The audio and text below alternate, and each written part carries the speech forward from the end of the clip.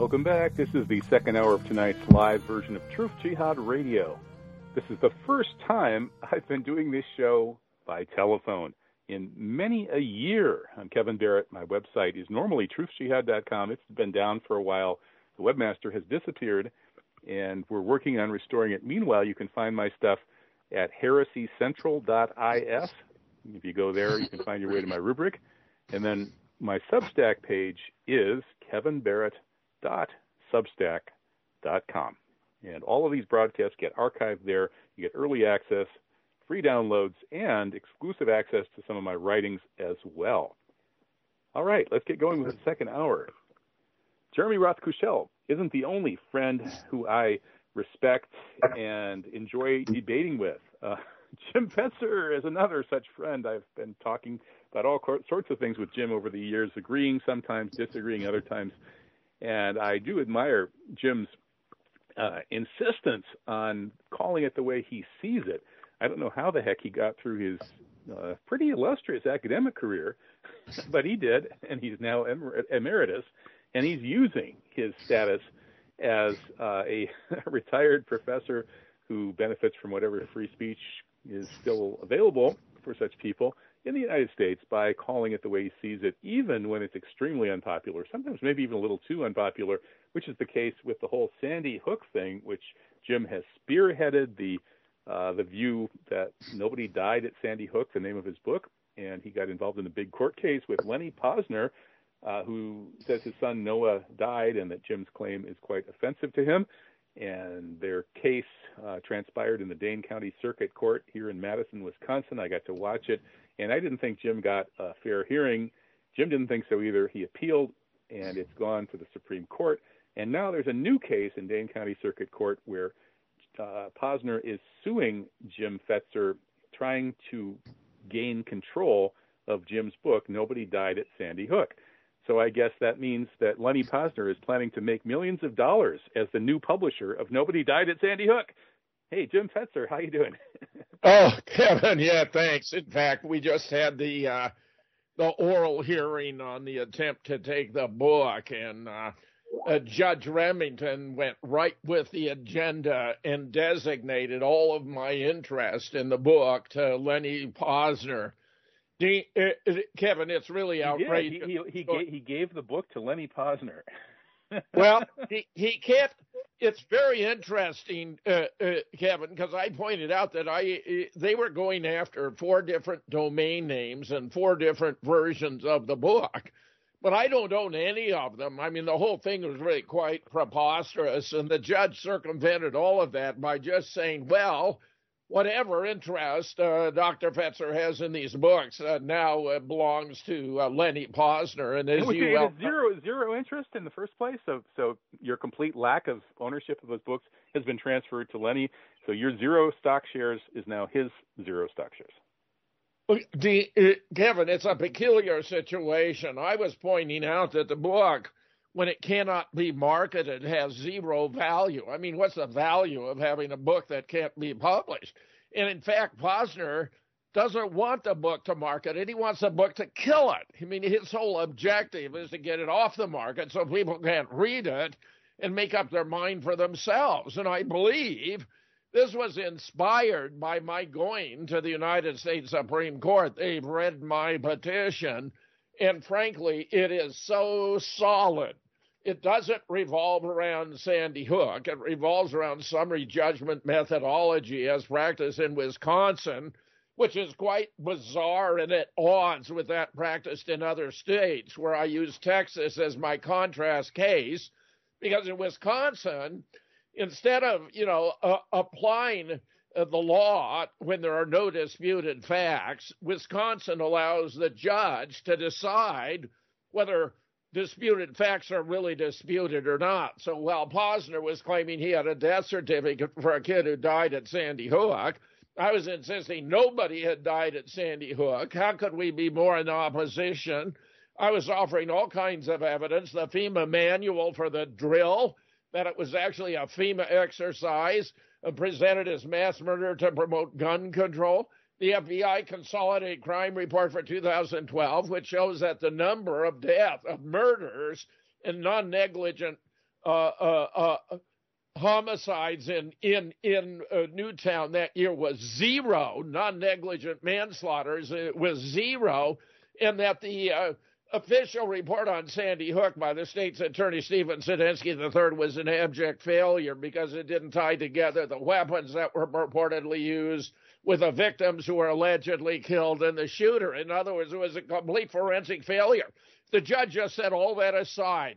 We focused solely on the death certificate. And even though I and my co-defendant at the time, Dave Gahary, the publisher, introduced 4 different death certificates, the one that I'd originally published, which had no file number, no town certification, no state certification in the book, but where they'd attached a completely different death certificate that had a handwritten file number. It had both town and state certification, and absurdly claimed in the complaint that they were not materially different, when material differences affect legal aspects of the case, where obviously having a file number, state and town certification are legally relevant.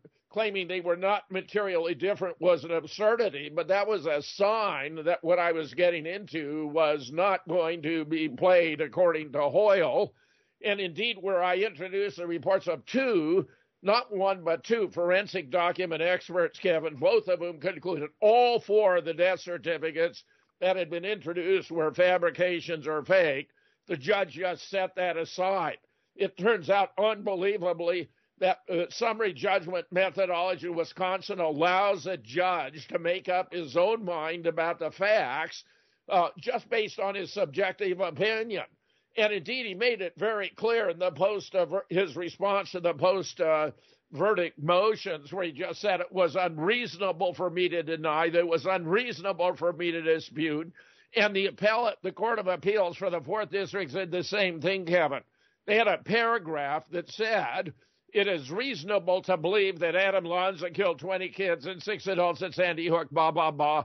It's not reasonable to believe that nobody died at Sandy Hook, that it was a FEMA exercise, no matter what the supporting evidence, which means summary judgment in Wisconsin is a manifest absurdity. And what I have done... Jim, can I get a clarification here? So what you're saying is that the rule about how summary judgment may be used in Wisconsin in general, not only applied to your case, but in general, is essentially agreed upon to allow judges to use their discretion and to impose their opinion and say, oh, these facts are not under dispute, regardless of whether or not the facts really are under dispute. Is that the case, or is it rather that the normal summary judgment methodology in Wisconsin was subverted by this particular judge? No, you're right, Kevin. It's a standard methodology in Wisconsin. I mean, unbelievable as that is. I mean, look, in Texas, they've got a 3-step method. You have to determine if there are any disputed facts. You have to ask the movement, the plaintiff, the person bringing the case, whether they agree with the non-movement on all of the facts. Now, the non-movement in this case, meaning me, the defendant, was maintaining nobody died at Sandy Hook. It was a FEMA drill. There were no kids there. The school had been closed by 2008. No EMTs, no string of ambulances. It was a charade to promote gun control. Obviously, while in Texas, Posner would have been asked whether he agreed, and if he didn't agree, it would have automatically gone to a jury trial. In Wisconsin, they do it the other way around. They ask, does the movement, in this case the plaintiff, Posner, have a prima facie case? And then they ask, well, does the non-movement have any reason to dispute the prima facie case? And then the judge is allowed the liberty to decide for himself whether the facts that are being asserted by, in this case, the defendant, me, are or are not reasonable. Jim, it sounds like Alex Jones should have gone to court and fought the way you did. Instead, Alex caved, and you're the one who's fighting this all the way to the Supreme Court. And yet in Texas, Alex could have avoided that kind of summary judgment ruling, it sounds like, and forced a ruling on the actual facts of the case. Yes. No case other than mine has actually been focused on whether anybody died at Sandy Hook, Kevin. In fact, the Court of Appeals cited 2 other cases, but both of them were decided on procedural grounds. And even Alex, even the $73 million Remington suit, believe it or not, was never addressed the question of whether anybody died at Sandy Hook. In other words, all these cases are predicated on the proposition kids died at Sandy Hook, but it's never been established in a court of law. And this is why I think they had to deal with me so severely. If you look at it from the point of view of the big picture, this is what are called a SLAPP suit, a strategic lawsuit against public participation, where a suit is brought to punish an individual for exposing something the government does not want to be exposed. You drag him into court, you cost him a lot of expenses. Now they've dragged me into court again over the book, claiming that he has the right to take the book, even though each of the authors, Kevin, individually owns their own chapters. I simply gave them an honorarium of $100 and a copy of the book for the right to republish their article, but they retain the copyright. Wrongs Without Remedies owns these books. I don't own these books, but they're trying. Wait a minute. Who is it? Who's Wrongs Without Remedies? That is the overarching within which legal entity with which Moonrock Books exists. Moonrock Books, which is technically that's Dave Gahari's company, right? Yes, that's correct. Yeah. That's correct. Yeah. That's and correct. So I thought Dave basically came to some agreement with Lenny Posner already. I know Dave came on my show and said he actually believes Lenny lost a child at Sandy Hook, although he's not 100% sure what the circumstances may have been, or whether there might be something strange going on. But he actually was convinced that Lenny really had lost a child anyway. So for whatever it's worth, Dave, then it sounds like he would be the owner of this book. So, and he already made some kind of settlement with Lenny. So why is Lenny coming after you? It doesn't make any sense. And it was part of his agreement that Moonrock Books could not continue to sell the book. So, listen, they were doing this taking to satisfy a financial judgment against me, right? The $450,000, and then that was compounded by when I persisted in trying to expose Lenny as not the person he claims to be, where I'm convinced he's a completely different person by the name of Reuben Vabner, and that, in fact, Noah Posner was a fiction who was made out of photographs of his son Michael Vabner when he was a child, where Michael Vabner is long since an adult. At the time of the trial, he was a student at the University of Connecticut at SOARS, as I recall. He was. Well, he's still around, isn't he, Jim? I mean, he's out there somewhere. Yeah. He's performing stand-up comedy in Cambridge, Massachusetts. Oh no! Is he using this kind of material in his act? I've not heard his act, but he's doing it under his real name, Michael Vabner. Huh. So when I tried to get an impeachment witness, I was actually asking Wolfgang Halbig to take a look at this. Wolfgang was so incensed he wrote to 4 different branches of the FBI about what are the consequences of impersonating Leonard Posner during a video deposition in Madison. In other words, Wolfgang was outraged. But the court came down on me like a hammer and added the legal fees, even though ostensibly, according to Posner, he didn't have any because the lawyers were doing this pro bono out of the goodness of their heart, $650,000 more. So I wound up with a totaling of $1.1 million plus another $7,000 for having got some images of him actually into the record. I mean, I'm telling you, Kevin, this has just been a monstrous attempt to keep the truth. If these suits keep piling up on you, Jim, $1 million here, $1 million there, pretty soon we could be talking about real money. I know. Who's that senator who used to make that, $1 billion here, $1 billion there? Pretty soon we're talking about real money. So seriously, Jim, this Reuben Vabner's kid, Michael Vabner, who's doing stand-up comedy, really makes me wonder what would happen if you went to one of his comedy shows. And you might want to, disguise yourself a little bit, sit in the back row anyway.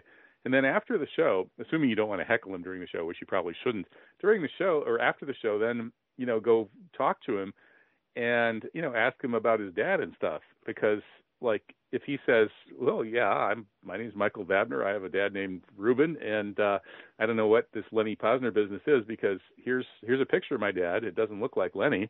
It looks a little bit like him, but not very much. And so, Jim, you're wrong. I mean, I assume that's probably what would happen, wouldn't it? And if not, what do you think would happen? Oh, I don't think he'd want to talk about it at all, Kevin. I mean, this is really loaded stuff. I'm convinced people are still being taken out over Sandy Hook.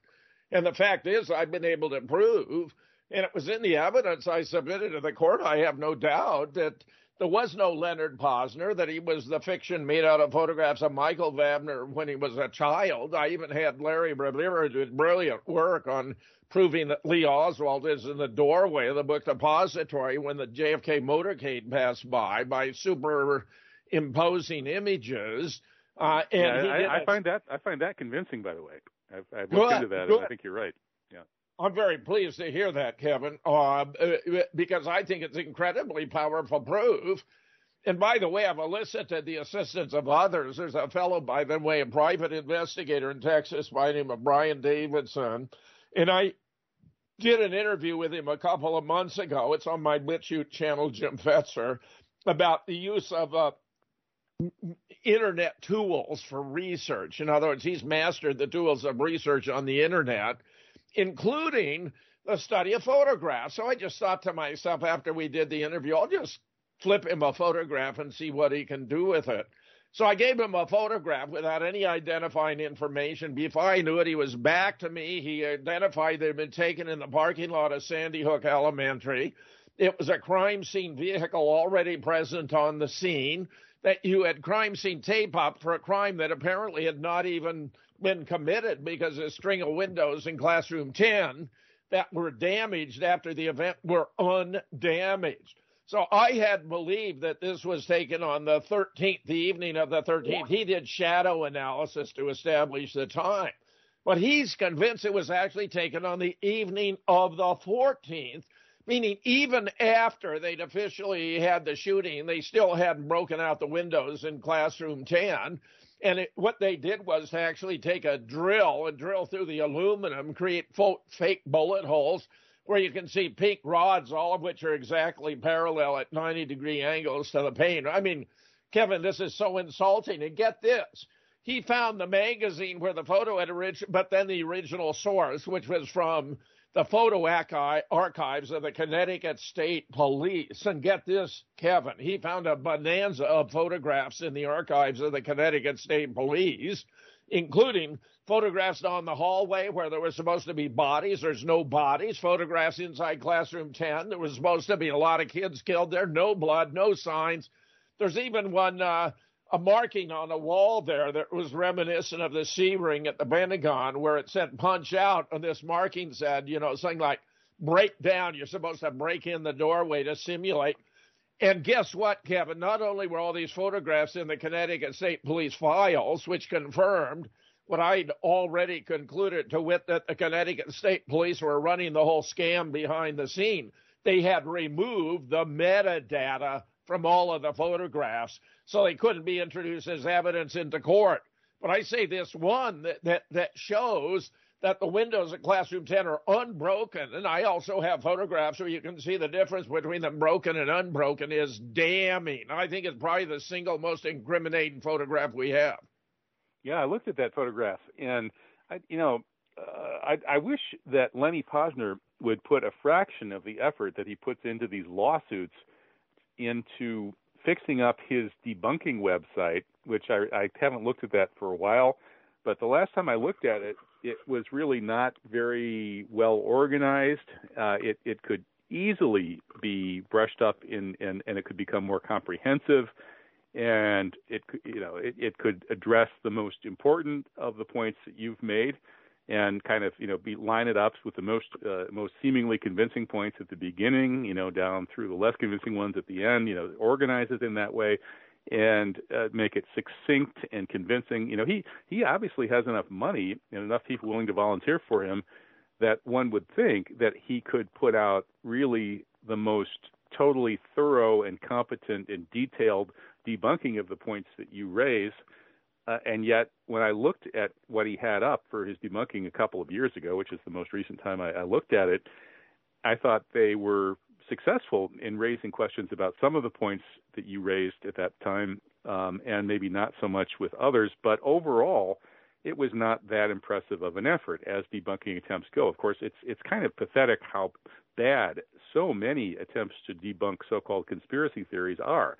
With 9/11, popular mechanics is still the go-to, and that is just such total garbage. And Michael Shermer's book, it's like nothing that's these people who put so much effort into pushing back against alternative interpretations of these events without bothering to do thorough, comprehensive, detailed, convincing debunkings of the points made by the so-called conspiracy theorists, it really makes you wonder. In the case of 9/11, I don't really have to wonder because I know the reason that they haven't tried to honestly debunk 9/11 truth is because they can't.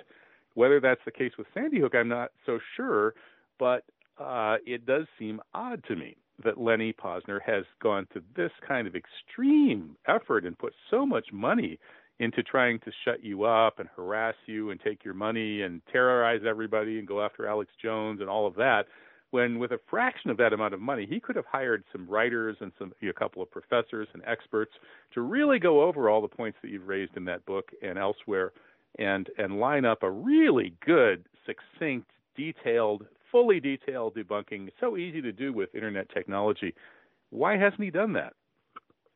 Because he doesn't have to bother. The media is all under control. The courts are all under control.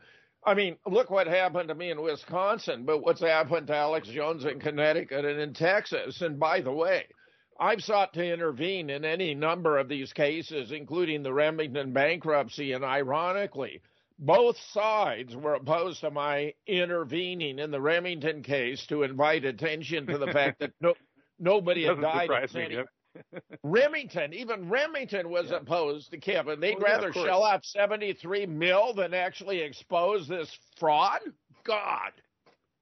Yeah, well, they're afraid of being tarred with the brush, and that leads me to ask you about whether you agree with me that the work you've been doing on Sandy Hook, setting aside its merits in terms of its accuracy, has tended to be used by the propaganda machine as a weapon against the truth movement in general, right? We have a truth movement that really picked up steam after 9/11 and has been going after all of these different kinds of cases. The fake false flag Boston bombing is of course one of them, and looking back at JFK and all these other issues that the mainstream media have lied about, and that truth movement has grown and was becoming quite powerful right up through maybe 2010 to 2015. And during that period, I think the Cass Sunstein strategy to push back and try to neutralize the truth movement really went into full force. And I think the Sandy Hook truth movement has actually been weaponized against the larger truth movement, because what they've done is that they have managed to cast you and Alex Jones and others as very heartless, mean, nasty people who have been tormenting these poor, grieving parents who lost their children, with Lenny Posner as the poster boy for that. And so they've made you, and Jim Tracy is another one, of course, out to be the bad guys. And then they've used that image of the heartless, tormenting conspiracy theorists who don't care about the poor, grieving parents. They kind of morphed that with other issues like, with 9/11, if we want the truth about that, we don't care about the poor, grieving survivors and so on. And that, they used that to start censoring the internet. The first thing they censored was Sandy Hook, using Posner's work, and then they used that as a precedent where now they are just censoring all sorts of things. And basically it's all been driven by this sort of emotional message that these evil, heartless conspiracy theorists are tormenting the poor survivors and causing all sorts of trouble and getting crazy people like Trump elected. And so obviously we can't allow free speech on the internet anymore. And I'm wondering about you think is that accurate? And then if so, if this is really how it's gone down, how can we most effectively push back against it? Oh, I think you've done a wonderful job of characterizing. And, these trials to which I'm being subjective are very parallel to January 6th, where they're all one-sided and they control the media and everyone's supposed to be aghast. Fortunately, in that case, they're falling short because most Americans see it as a Stalinist-style show trial, just as you described my trial for damages. You did a brilliant job with that, Kevin. I don't think anyone has ever captured the spirit of what I went through in the circuit court of Wisconsin better than you. And for anyone who wants to get to get the background, I have a donation website for defending the 7th and the 14th Amendment. I thought originally it was the 1st and the 2nd, but I'll explain how I came to the realization. Well, I guess I already have.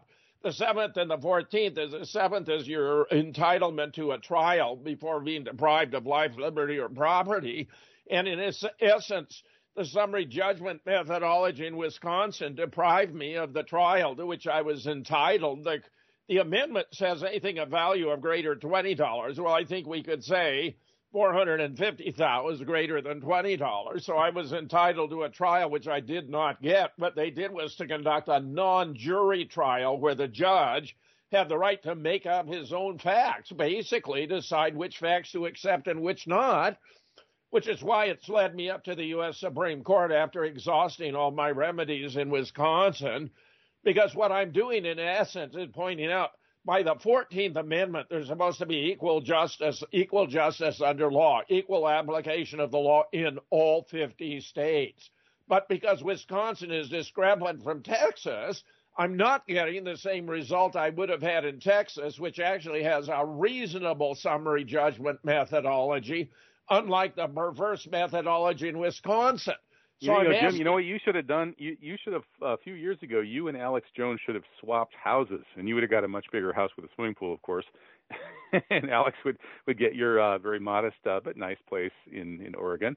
And then, you could have done this case in Texas. And not only would you have had a much better situation with regard to the summary judgment rules that you've described, but I'll bet you would have had a better judge. It couldn't have been worse. And you certainly would have had a better jury, because the jury in Madison, Wisconsin the water is fluoridated.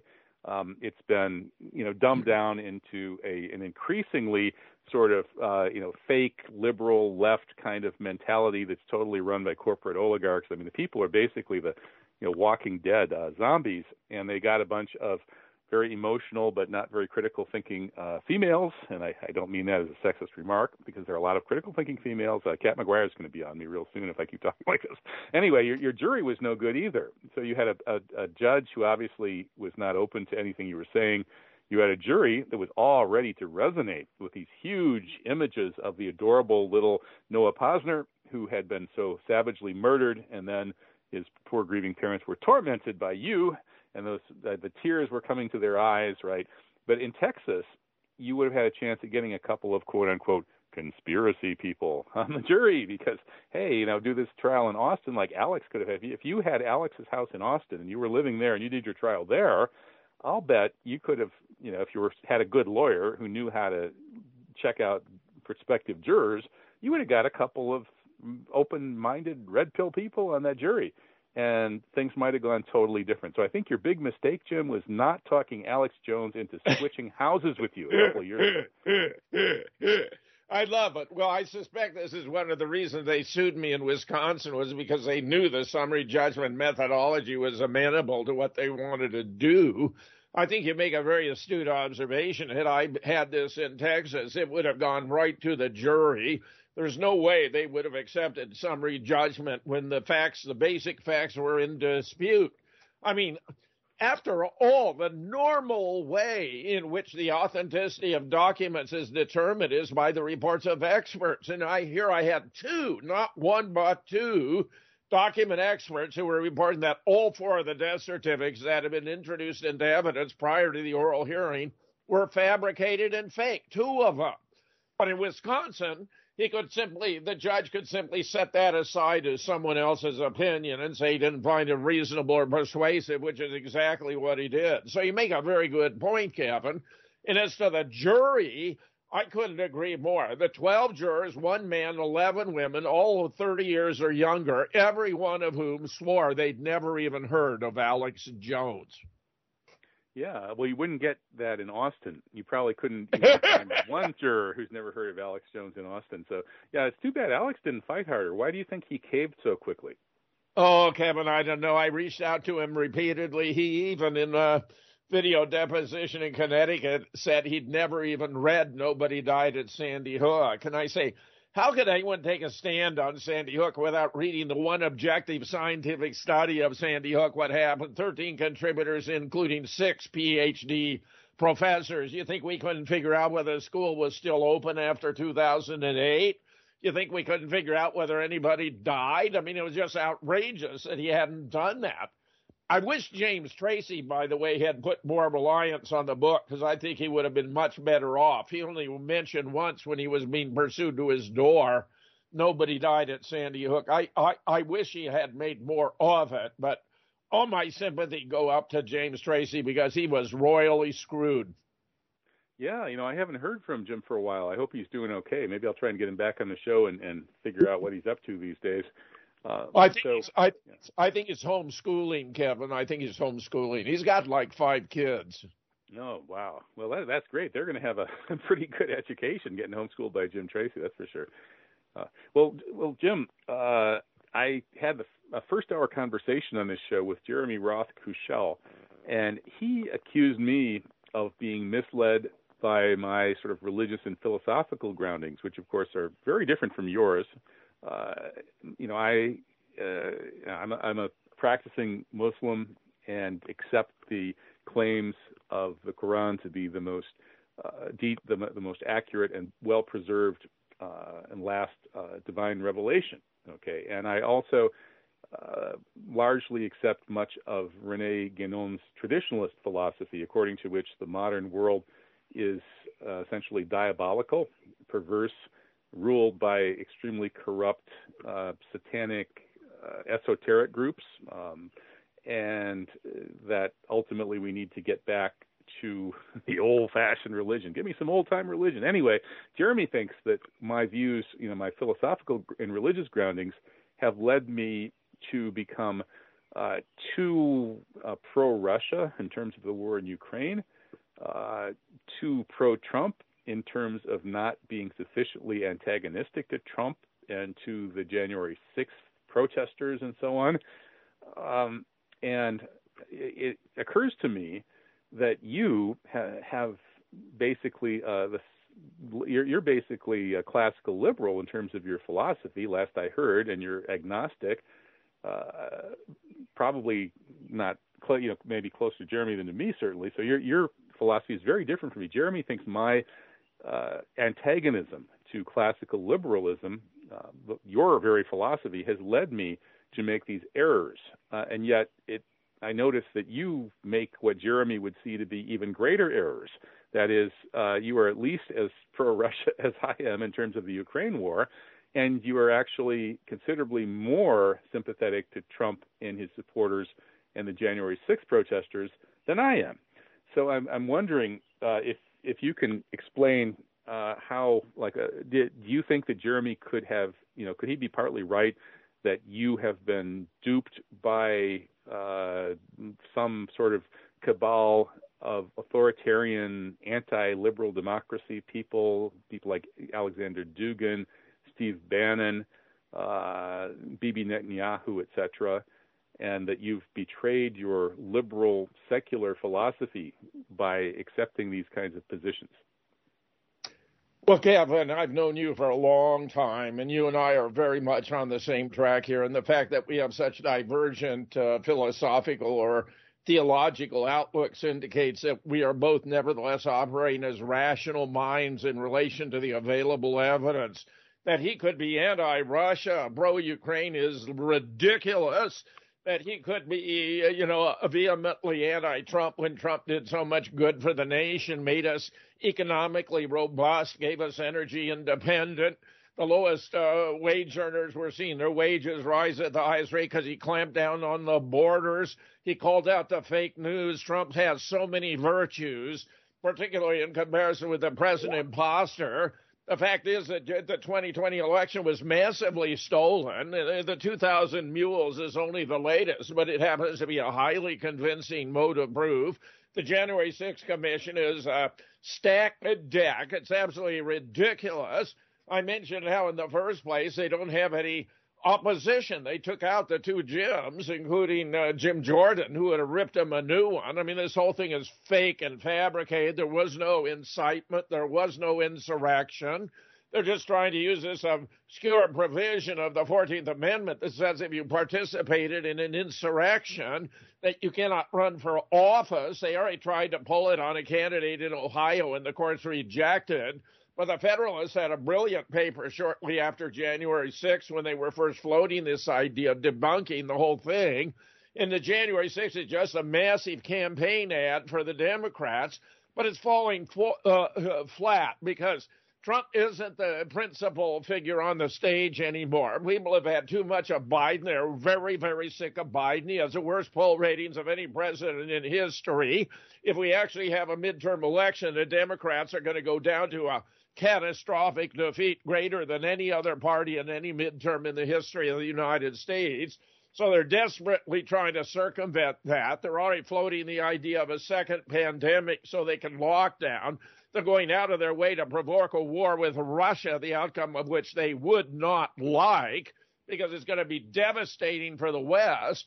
Russia is well prepared to fight a war they do not want, whereas the United States and its allies are unprepared to fight a war they do want. I mean, it's all absurd, Kevin, but if you watch the developments in Lithuania with the blockade and all that, these are classic historical elements that have led to world wars in the past. And I dare say it appears to me they're going to lead to another world war, though I have great confidence in Vladimir Putin. If there's a way of manipulating, making the outcome come out right without a world war, he will find it. I believe he'll be cutting off energy to Lithuania. He said, or his spokesman implied that it would be hurt the Lithuanian people by virtue of doing this. They try to excuse themselves on the ground they're just acting in accordance with the EU, but this is a hostile action. This is an act of war. Just as our sending all these weapons to Ukraine, that's an act of war. That makes us co-belligerent. So when the nukes start going off for the USA, you can remember it was Joe Biden and the other numbskulls who were aiding and abetting him that brought this about. And then in the third place, there's so many more pressing issues: inflation, gas prices, food shortages, just keeping a roof over your head, food on your table. The American people aren't impressed, frankly, with this January 6th business, especially when it's such an obviously manufactured event as to be affected. So that's falling flat. But that's also the reason why you're seeing a massive turnout regarding now the Roe v. Wade rejection. Personally, what do you think of that, Jim? Because I know last I had heard, I remember you got kicked off of RBN by John Stadtmiller because he figured out that you were, quote unquote, a liberal. I know. He asked you directly, "Are you a liberal, Jim?" And you shamefacedly admitted that you were.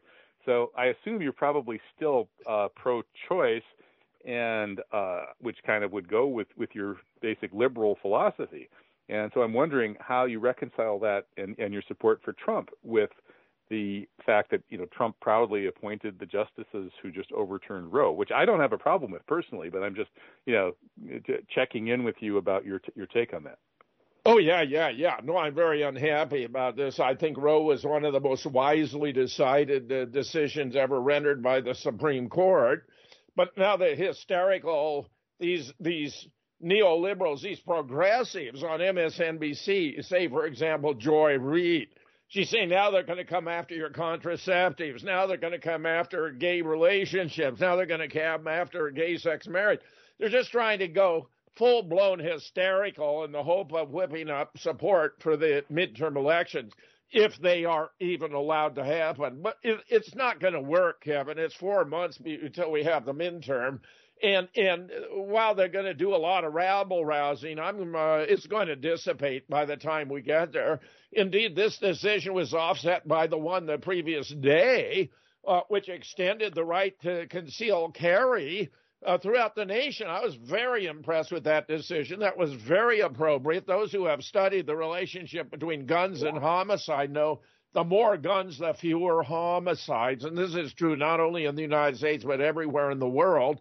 John Lott's especially good about the relationship between guns and how many are armed in a society and the rates of homicide. I mean, Look at Chicago. Chicago has perhaps the most stringent gun laws in the country and also the highest gun violence. Why? Because the criminals don't give up their guns. The criminals don't obey the law. Remember way back when the NRA said when guns are outlawed, only outlaws will have guns. Well, that's what Biden would like to have happen, but the American people aren't accepting it. And when you have all these phony events like Buffalo and Uvalde, Kevin, people go out and buy guns. I mean, for 10 months in a row, they've sold over 1 million guns a month, for the last 10 months in a row, and it ain't going away. Americans are not going to give up their guns. So what do you think about the claims that this is all part of some kind of divide and conquer operation? There are various theories about who's behind it and how it works, but there are folks out there who think that somebody really wants to destroy Western civilization in general and the U.S. in particular. Now, views about who that is and how they're doing it seem to vary a bit, but the culture wars, whipping up anger among people, whether it's pro-abortion, anti-abortion, or pro-LGBTQ, anti-LGBTQ, they're pushing these bizarre agendas of changing the sex of preschoolers based on their dressing up and things like that in order to piss off the people on the right and create all sorts of civil strife and getting everybody upset about gun control. And one side afraid they're going to come and take your guns, the other side afraid of gun violence. And all of this is leading to fractiousness and a kind of division of the country around these red-blue lines. And this is happening at a time, as you say, when we're on the brink of World War III, on the brink of food crisis. And so I can understand why there are folks out there who think that some nefarious entity is really trying to mess with us and maybe utterly destroy Western civilization. To me, though, it almost looks more likely that the current leadership of so-called Western civilization is just incompetent, and that part of the reason is that, as Ibn Khaldun said, that civilizations rise and fall, and this one is falling. And I think that civilizations have the seeds of their own destruction, and I think that very liberal philosophy that you adhere to has within it the seeds of its own destruction, because if you have no reason for ethics and morality and asabiya, or social solidarity, that all of life is about individual gratification, then individual freedom, individual rights, then ultimately that's going to decay and fall apart. We're going to end up where we are today. So what do you think? Well, I do think there's decay, massive decay in Western civilization, but you misattribute to me. I'm a very principled. I believe Kant's the third version of his categorical imperative, namely always treat other persons as ends, as intrinsically valuable and never merely of means, is the most profound observation about morality.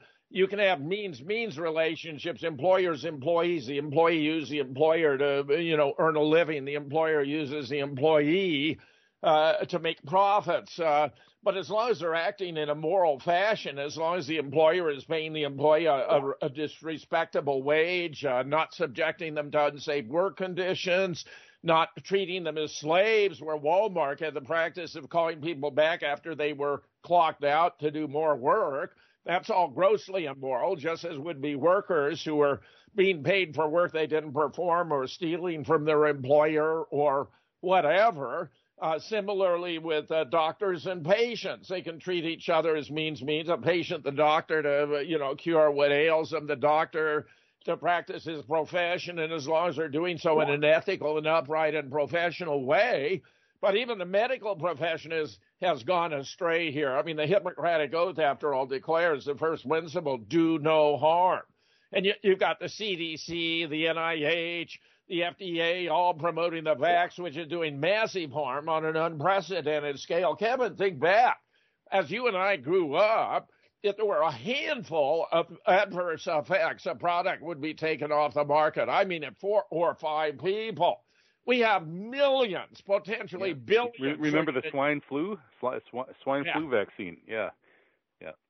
So, Kevin, I agree with you overall. You're just misattributing. The liberalism I believe in is very principled, very much based on law and order, reason and rationality, freedom of speech, freedom of the press, the right to keep and bear arms, the whole bit. I'm a classic liberal in a form that no longer exists. I mean, if you wanted to look to my political idols, it would be JFK, for example, FDR. You can find a few scattered here and there that I also admire. I was a huge fan of Bobby Kennedy and of Martin Luther King. And you could identify me with them or with Muhammad Ali or with Bill Russell, all of whom are in my pantheon of the greatest heroes we've ever known. But I agree with you in deploring what's going on, this rampant, transsexuality, giving kids a choice to decide if they're boys or girls, political correctness gone amok, this business about pronouns, critical race theory, that's all garbage. That all deserves to be dumped into the trash bin of history. It was outrageous, and I believe what happened in Virginia when Youngkin beat Terry McAuliffe, who made his whole campaign revolve about abortion, is going to be replicated if we get to the midterm elections. If the Democrats allow us to actually have them, they're going to be dumped on their seat, and the whole situation is going to change.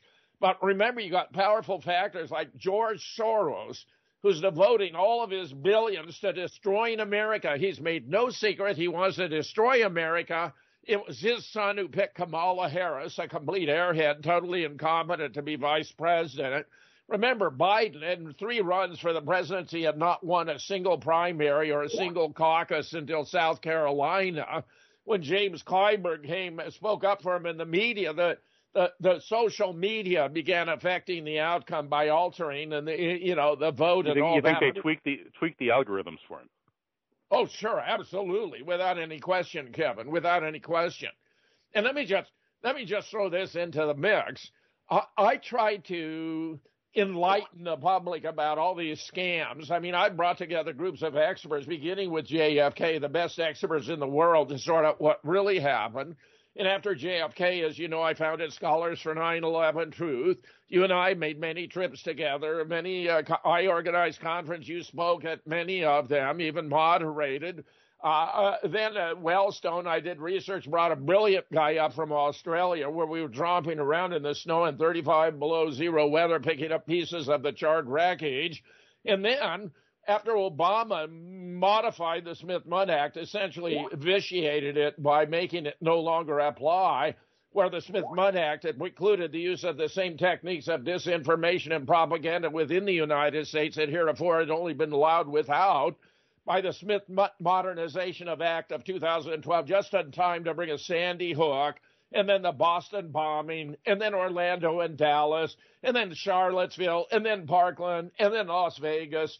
Believe me, I've exposed every one of these are complete frauds, and I've even put together now a checklist. I mentioned that brilliant Brian Davidson, the PI, with whom he studied the SWAT team vehicle in the parking lot at Sandy Hook when the windows at Classroom 10 were undamaged. He and I put together a law enforcement false flag staged event checklist, Kevin, and anyone can find it. They can go. Yeah, they can go to my blog and download it. Just go to jamesfetzer.org and look for the Law Enforcement False Flag Sandy Stage Event Checklist, and you'll find a dozen evidential indicators as to whether what you're dealing with is or is not real, such as, for example, no surge of EMTs, no string of ambulances, no medevac helicopter called. That happened not only at Sandy Hook, it happened in Orlando, it happened in Charlottesville, it happened in Parkland, it happened in Las Vegas, because real medical facilities won't devote themselves to a drill. There could be someone with a serious medical problem, a stroke or a heart attack, who would die if they were involved in some political theatrical event. So I encourage everyone to go there and check it out, and I give lots of links to examples for illustration. Brian Davidson did an absolutely sensational on the Buffalo shooting, going through it frame by frame. It was modeled after the New Zealand false flag, which was virtually a cartoon. It was like a video game, Kevin. You had a fake gun. There were no cartridges being emitted. When they did a CGI to emit the cartridges, they never hit the ground. You never heard the tinkle of metal. When they shot people, there was no blood. He walked into a room. The bodies were all stacked up. We had similar events in Buffalo. It was just as phony and just as fake. Uvalde was modeled after Sandy Hook.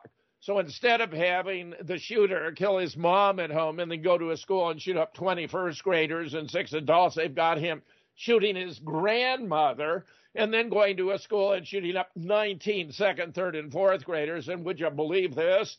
The one woman who's supposed to have died, who was supposed to be the wife of the guy who'd organized a drill there a couple of months before, was recycling a woman from Sandy Hook, Victoria Soto, a teacher supposed to have died at Sandy Hook, was reprising her role in Uvalde. And Kevin, this'll knock your socks off.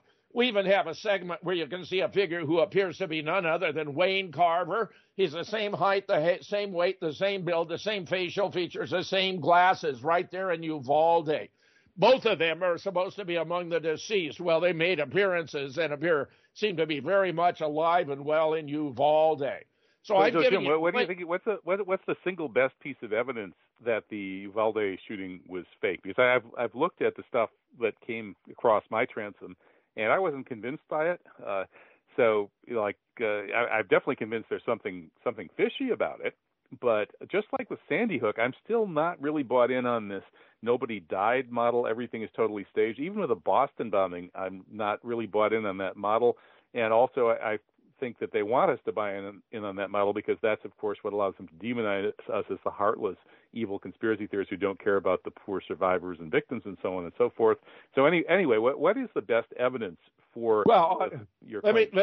Let me make 2 or 3 responses. In Boston, they wouldn't even allow real MDs to approach the purported victims because it would have been exposed they were all amputee crisis actors. I mean, Boston is so easy to debunk. In Uvalde, they couldn't get ambulances, so what did they do? They brought in hearses, Kevin. Have you ever heard of a mass shooting where they brought in hearses? Remember, hearses are used to transport caskets to funerals. Hearses are not equipped with any medical facilities. Hearses can't do any good for those who are wounded or provide any medical attention. They brought in hearses. You're going to like this. I did an interview with Harrison Hanks, who did this brilliant send-up of crisis actors on my show on the Raw Deal recently, and you can find it at my BitChute channel, Jim Fetzer. We talked about Uvalde in some detail, but I also went into Uvalde with Brian Davidson and others, and you can find links to all of that in my law enforcement false flag scripted event checklist. So I encourage everyone, track it down and take a look for yourself. You're not going to have a hard time figuring out what happened. But, Kevin, they can't afford to kill some people and not kill others. They can't do that. It generates too much concern. It's much easier to just pay everybody off. They're all crisis actors. They're all into it. They're all making their chunk of change. Remember, that's too many people to keep quiet. I mean, isn't it just easier to have actual mass? I mean, there are mass shootings almost every day. So why do they even have to bother to fake any? Why? And if they're actually going to stage a big one, why don't they just kill the people? That way, they don't have to worry about keeping anybody quiet. Because actual killings lead to lawsuits and all kinds of messy stuff.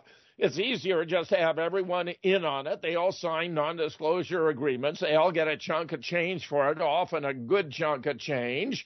And it's easier to manage. You got the whole state apparatus involved in Connecticut. You got the state police even threatening to prosecute anyone who contradicts the official narrative. And remember, the state police were in on it. No, they're not going to murder people. They found out after 9/11, Kevin, with the Jersey girls, that they can bring too much political pressure. Those were 4 widows. When Cheney and Bush did not even want to have a 9/11 hearing, the 4 widows kept up the pressure, and after 441 days, they had to accede. And they sought to appoint Henry Kissinger, but he didn't want to release all his financial entanglements, so their second choice, Philip Zelikow. They brought out of the academy where Philip Zelikow had as his area of specialization the creation and maintenance of public myths, MYTHS. I'm convinced Zelikow actually wrote the script for Sandy Hook, so who better to put in charge as the executive director, where members of the staff complained that he'd completed a draft of the report a year before he'd shared it. Wait a minute, Jim. I agree that Philip Zelikow is a suspect as the scriptwriter for 9/11. Because he published a piece in Foreign Affairs in 1998, along with Deutsch, speculating on the likely political, cultural effects of a massive Pearl Harbor-style event in the United States, such as the destruction of the World Trade Center. So he saw that coming 2 years ahead of time because he wrote the script for it, and then he supervised the maintaining the script afterwards when he was with the commission. So that part I agree with. But he's a national security guy. You know, he's of course an Israel loyalist and a neocon, and he cares about international relations. What does a Sandy Hook school shooting have to do with international relations? Why would he be involved with that? I didn't say Zelikow had anything to do with Sandy Hook, Kevin. You just misunderstood. Oh, no, I'm sorry. I was purely talking about 9/11. Would you believe okay, gotcha. Would you believe he's still on the faculty of the Department of History at the University of Virginia, where I taught twice? This is insulting beyond belief. No, Zelikow had his hands full with 9/11. He had nothing to do with Sandy Hook. Okay, gotcha. I'm sorry. That was a pure Obama, Biden, Eric Holder. Eric Holder wrote the script for Sandy Hook. He did the rough outline for Sandy Hook. That was then refined on the scene, Kevin. Eric Holder. Okay, well, we're on the same page with a lot of this, and maybe not quite so much on some of it. But I do appreciate your lucid and very courageous stance, and you're not backing down. Unlike Alex Jones, you can actually play that Tom Petty song, "Won't Back Down," and it actually would be accurate in your case.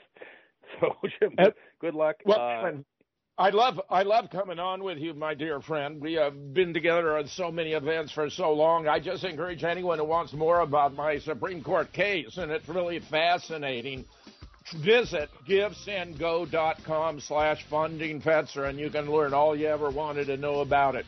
givesendgo.com/funding Fetzer, and I'd be very grateful if you thought I were worthy of your support. Okay, that sounds good, Jim. Thanks so much. Good talking with you. Take care. My pleasure. Bye-bye. That's Jim Fetzer. His website is jamesfetzer.org. I'm Kevin Barrett, kevinbarrett.substack.com. See you all next week, God willing.